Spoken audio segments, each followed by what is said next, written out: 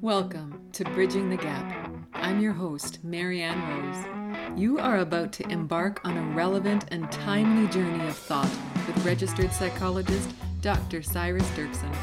Thank you for tuning in and expect to be enlightened right now. Hey, Cyrus. Hey, Marianne. How are you doing? I'm doing really well. How are you doing? Yeah, I'm doing so good. Yeah, I'm happy.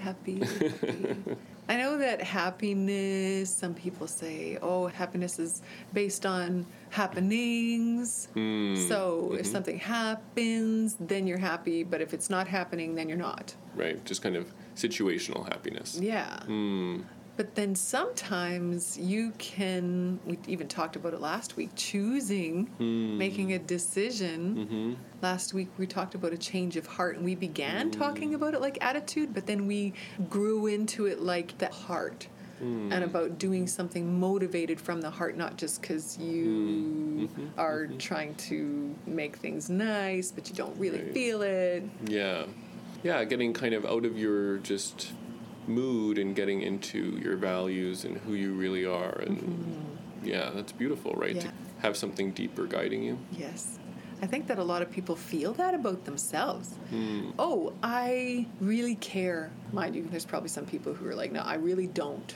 If you really looked, you probably do. And I'm talking about care about humanity, about people.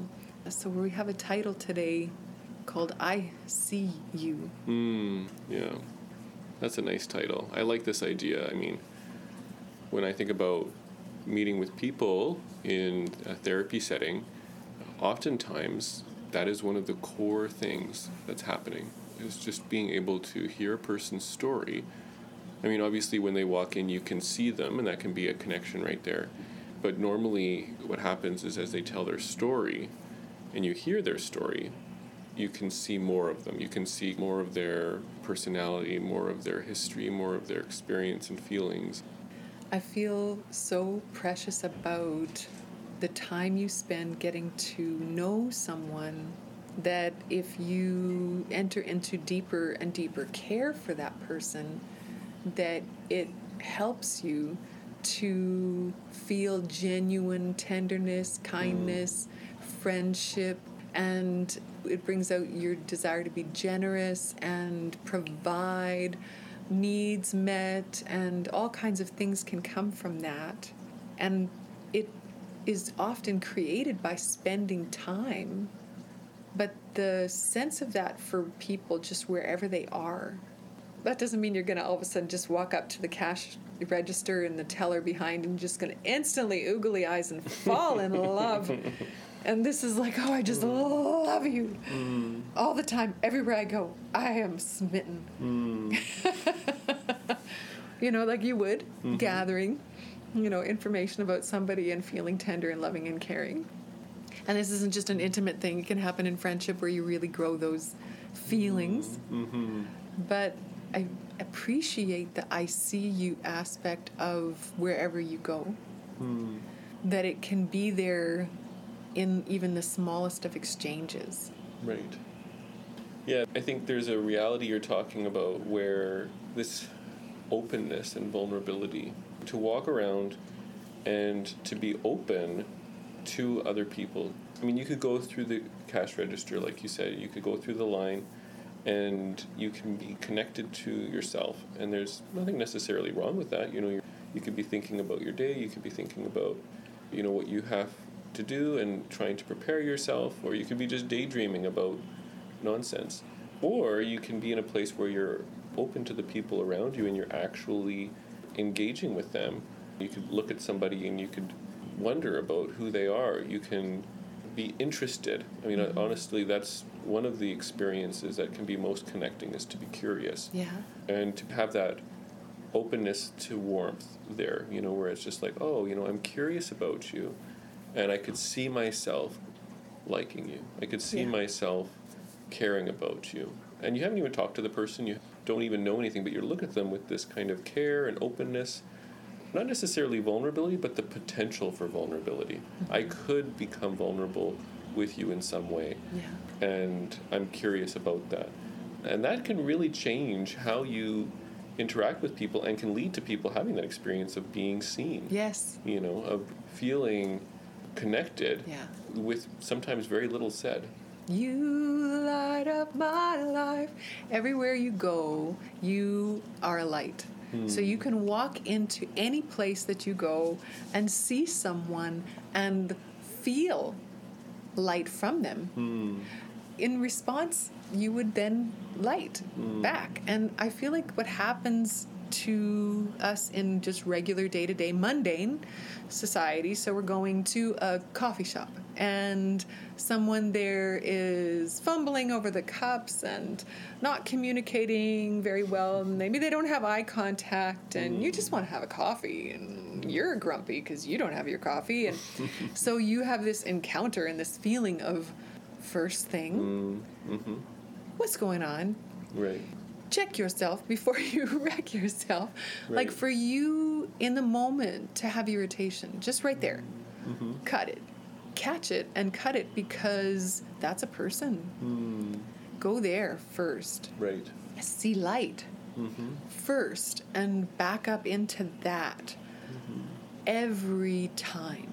Cut off that judgment, or, it's because it's greebly. Doesn't feel good. Last week we talked about judging yourself, the judgment you put on somebody else. You're first judging yourself. The feeling first starts in you. So even that slightest small piece of to a person, come on. That's the heart cry that people have is, oh, they saw me. They heard me. And I feel seen. And that experience and encounter, that can happen in a drop for some people, just with one person. Yeah. What if it happens in a coffee shop and they go home that night and they tell their mom, oh, I was serving somebody and it just changed my entire day because instead of being grumpy at me, they just smiled and were just nice. And it felt genuine and it changed my day. Yeah. It was real. Yeah. I feel like that's really connected to this idea of I see you, is it's like genuineness. This idea that you're not just walking through and you're seeing the person, you're caring, but then also that you're really you. Sometimes when we talk to people, we can be somebody else. And we all play roles and we all have responsibilities and, professionalism and things like this. But it's interesting when you can be you and be real. And usually, if you're real, it's more likely that you'll feel seen. If you can be real, then other people will see you. And then also, if you're real, it's way more likely that other people will be real as well. Yeah. And then they'll be feeling seen because they're being real. What this could do to society, Cyrus, this could really make an impact. And I would love to encourage people to practice this, test it out. See about the time when the telemarketer calls and you pick up the phone and what's your average response? I was like, hello, I'm calling because I have something to sell you. And do you already have this product? And I do. And I'm not interested. But is that person a jerk right away? Are they not still a human with a voice? I mean, obviously the robot calls. Yeah. That means nothing. But the ones that are not robotic and it's a real person. Yeah. What about that? What about shifting right there? That's somebody's son. That's somebody's daughter, right? That's somebody trying to get through school, or somebody who's trying to make a living. Yeah. They're not evil. Come on. Yeah. And then you don't know. Maybe they are. There are scams out there. Let's be real about that, too. So scams set people up to be cynical. Oh, yeah. Yeah. Like, one of the effects of trauma is the feeling that you don't trust the world. And oftentimes when people have this experience of trauma and they don't trust the world anymore, they do put up walls. I mean, if you don't trust the world, you're going to put up walls. And this is kind of a bit of a false choice, in my opinion, is the idea between either I'm going to trust the world and get taken advantage of, or I'm going to not trust the world and be safe. I feel like there's a middle ground. I feel like there's a place where you Yeah. can walk in and you can be warm and you can be curious and you can see the person and you can be open to the idea of vulnerability and still not give them your credit card number, Yes. and still have that level of like, okay, I'm open and I'm warm and I've been hurt before, but I'm still willing to be open to the level that people can be safe and willing to be open to the level that gives good experiences and wisdom, and I can see you and I can make choices then about being close, but I want to still be as close as I can be while being safe. Yeah. Oh, for sure. So let's say it's a scammer that's calling, and you may not know that about them, but they are coming at you with a human voice. And as silly as that is, but it's like, no, there's a person. Let's go there first. Even if their intention is to rob you, something created that intention. Was it because they're actually in a very bad place and being forced by somebody? Maybe they don't even know their employer has that and they think they're doing something legal, but it turns out to be a scam. Maybe there's all kinds of things going on, but that's a person first. So even if, and I think that that's what I mean, is like a lot of people just have that impression before they even let any feelings come in. Right. It's just like, no, I have the impression that you are evil. I have judged. As soon as you said, hello, may I please speak with ma'am? Oh, that's terrible. Yes, I mean, I think this idea that people have been hurt, they've been so hurt out there, it's hard. It's hard to be real anymore. It's hard to let people in. And it's really hard to get over. It's hard to kind of move past that sometimes. I have a solution. Ah. You don't have to let them in. Let your light shine. Oh, that's nice. Come from your light and let that be what sees. Let the light in you see first. Before you make a judgment, just be and let them just be. Then bring out all the discernment and be as innocent as... Well, wise as a serpent, innocent as a dove. Yes. Wise as a serpent, innocent as a dove. It calls for cunning. Yeah. It's like, okay, that has a little bit of a negative connotation when you think of serpent, thinking about the whole Garden of Eden and the serpent tricking Adam and Eve.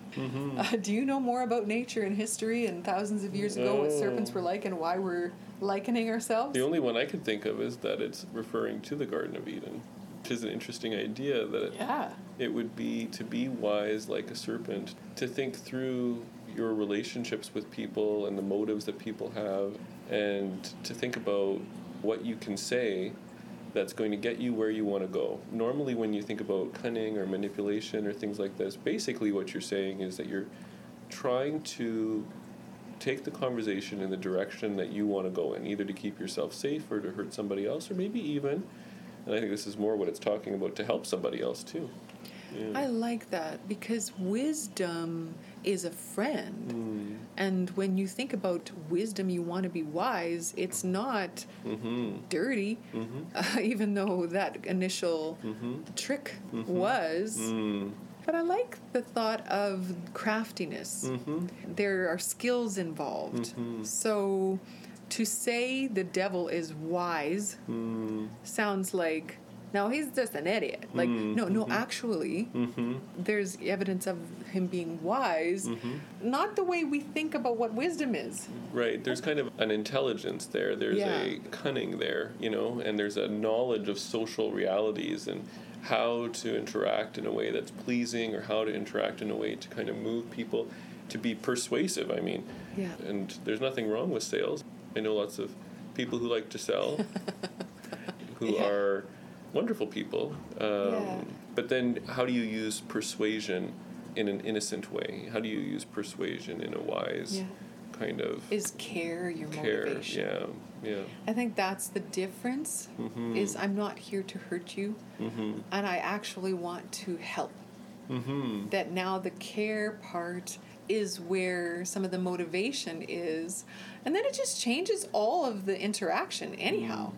Like as soon as somebody feels cared for instead of just bulldozed in any situation, it just changes their outlook. Hey, Mom, I had such a good opportunity serving coffee today. You wouldn't believe it. Somebody came in and all they did was smile and look at me, and I felt seen. What was that? Right. Well, that's care.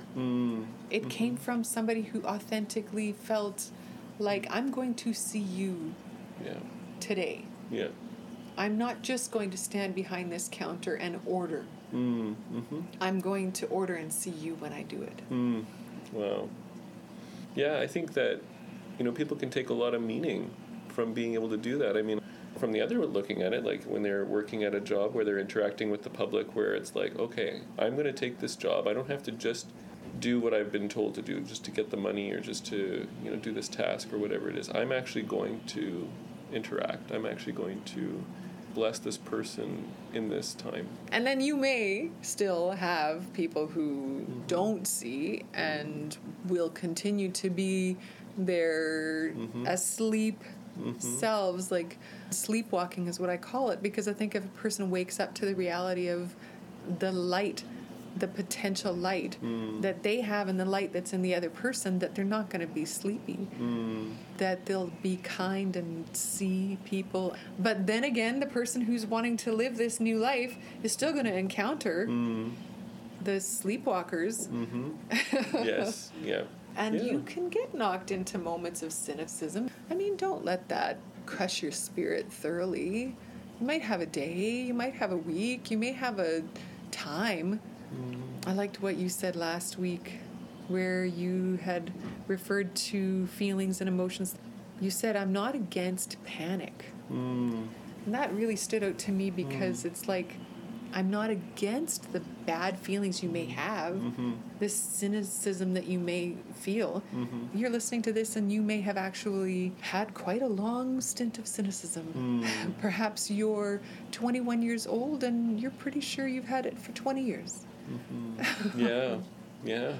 Wow. I mean, we can have those experiences, right? We can have those difficult, negative experiences. And one of the things that's interesting about being open is that if you're open to other people, even if you're very discerning, you're probably going to also have some negative experiences as you discern. Because usually discernment means giving people small opportunities. So you'll experience some of that negativity. You'll experience some pain. And it's interesting because if you have a view of life where pain is not acceptable, I'm going to live a life with no pain, well, that's very limiting, and it takes away from meaning. Most of the time, in order to be able to see people, you're going to have to be willing to accept some level of pain in order to have that meaning in your life. Pain is not your enemy. Oh, that's good. Pain is not your enemy. Yeah. We also spoke about triggers. And we were talking about trauma triggers. And I heard an expression, glory triggers. So let's say you have something in your past that created a trauma experience for you. And it was absolutely forming now little things that happen in your life, little conversations, things that push those buttons, that cause those triggers. Now you're set back into that, in that place where you had that occur, that it sets you back and you feel somewhat crippled by it, and now it's a struggle and it's a hurt again.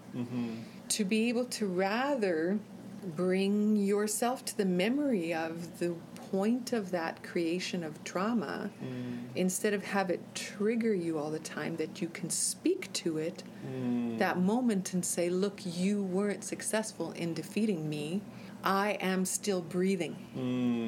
Look, here I am, and I have made this work out in my life.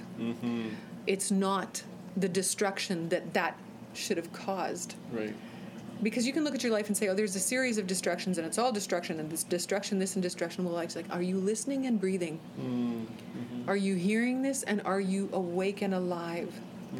Are you aware of certain good things that perhaps are around you? Do you have someone that loves you or that you love? Even if it's your cat. That's great. Yeah. You rose up to that. Here you are. So then take that to that hurt, Mm-hmm. the trauma, and now instead of it being something that sets you back, it sets you up. So instead of a setback, it's a setup, a reframing of what a trigger is. Yeah. Woo. Yes. Yeah, like you can perceive these things differently. You can understand when you experience a trigger, when you have that response, it can be terrible. And it can be challenging for people to get here, so it's not always easy. But almost every trauma has some kind of wisdom in it, and you can perceive these things as kind of helps for yourself to understand how to move forward. Yes. And Yes, and that's how you can reframe it too, right? Yeah. You're looking at it with, oh, this will help me. Mm-hmm. This doesn't have to crush me anymore. Mm-hmm. Yes. It doesn't have to crush you. It can actually lift you up. It can actually be something that makes you wiser, makes you love more honestly, love more in a complicated, detailed, complex way with more wisdom in it. Rather than the blind, rush, uninformed in experience, you can actually have that measured, complex affection that comes with experience. Indeed. Well, thank you, Cyrus. Well, thank you, Marianne. Well, that was an honor to get to spend that time with you. Appreciate you tuning in. Please check out more of Dr. Cyrus at maplecrestchurch.ca and at drcyrusdirksen.com. Thanks again, and tune in next time for Bridging the Gap. I'm Marianne Rose.